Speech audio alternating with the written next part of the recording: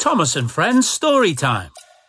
The story of Cranky the Crane, starring Cranky, Thomas the Tank Engine and Percy the Small Engine. Based on the Railway series by the Reverend W. Awdry. Created by Britt Allcroft. Read by Mark Morahan. Welcome to the island of Sodor, a small magical island surrounded by sparkling bright blue sea. It has fields of green and sandy yellow beaches, castles to explore and bustling docks where giant cranes lift and load cargo from large ships.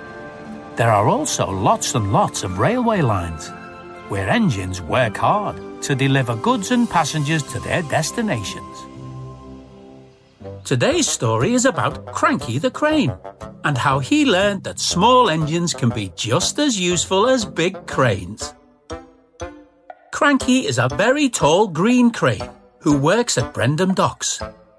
He has a long crane arm with a hook at the end, which he uses to lift and load all kinds of cargo. Cranky can be a bit grumpy sometimes, but he's mostly hard-working and kind.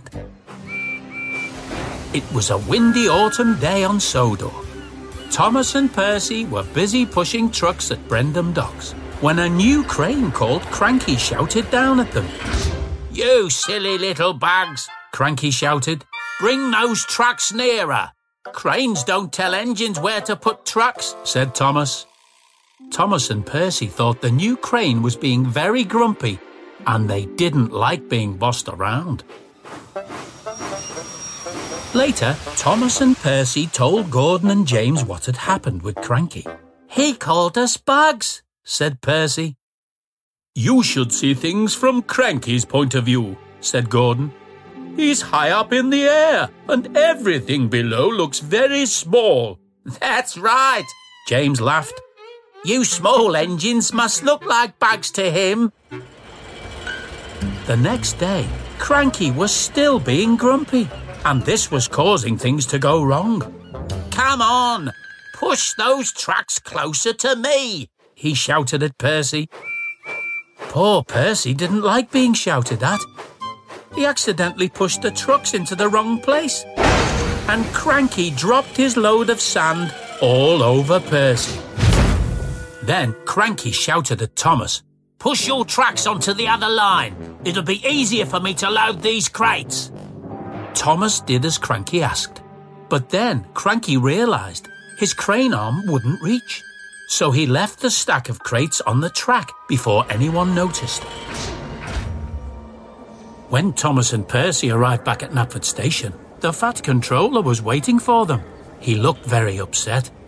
"Thomas, Percy, Cranky tells me you have not been helping at the docks today." "Yes, we have, sir," said Thomas. "We've done everything Cranky asked." "Well, I heard you have caused confusion and delay." And with that, the Fat Controller sent Thomas and Percy back to Tidmouth Sheds. That evening, a big storm raged across the island. The wind howled, rain hammered on the windows, and waves crashed over the dockside wall. Gordon and James had just made a delivery to Brendam Docks, and they took shelter in a shed. "We'll be safe in here," said Gordon. Then, one of the huge waves sent a steamship crashing into the dockside. It pushed Cranky over and sent him tumbling to the ground. Then the ship hit the wall of the engine shed. The roof creaked and groaned, then collapsed with a crash. Gordon and James were trapped inside. "Help, Cranky! Help!" shouted Gordon and James. But Cranky was lying on the ground and couldn't move. "I can't help," he called out. When the storm was over, the Fat Controller sent Thomas and Percy to the docks, and together the two engines pulled Cranky upright again. "I'm sorry I got you into trouble," Cranky said to Thomas and Percy. "The confusion and delay was all my fault, sir," he told the Fat Controller. The Fat Controller was sorry for sending Thomas and Percy to the sheds. "I owe you two an apology," he told them.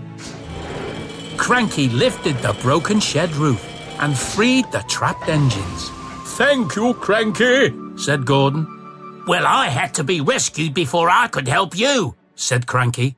"And who would have thought it would be by two little Cranky was about to say bugs, but he stopped himself and smiled down at Thomas and Percy.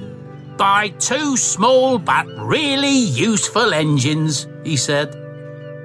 Cranky can still be found lifting and loading at Brendam Docks. He's a much happier crane, but can still be a bit grumpy. After all, he is called Cranky. The end. Listen out for other adventures with Thomas and Friends Storytime. Parents, if you like what you heard, please leave us a review and subscribe wherever you listen to your podcasts. Tell your friends too. Thomas and Friends is a registered trademark of Ghislaine Thomas Limited.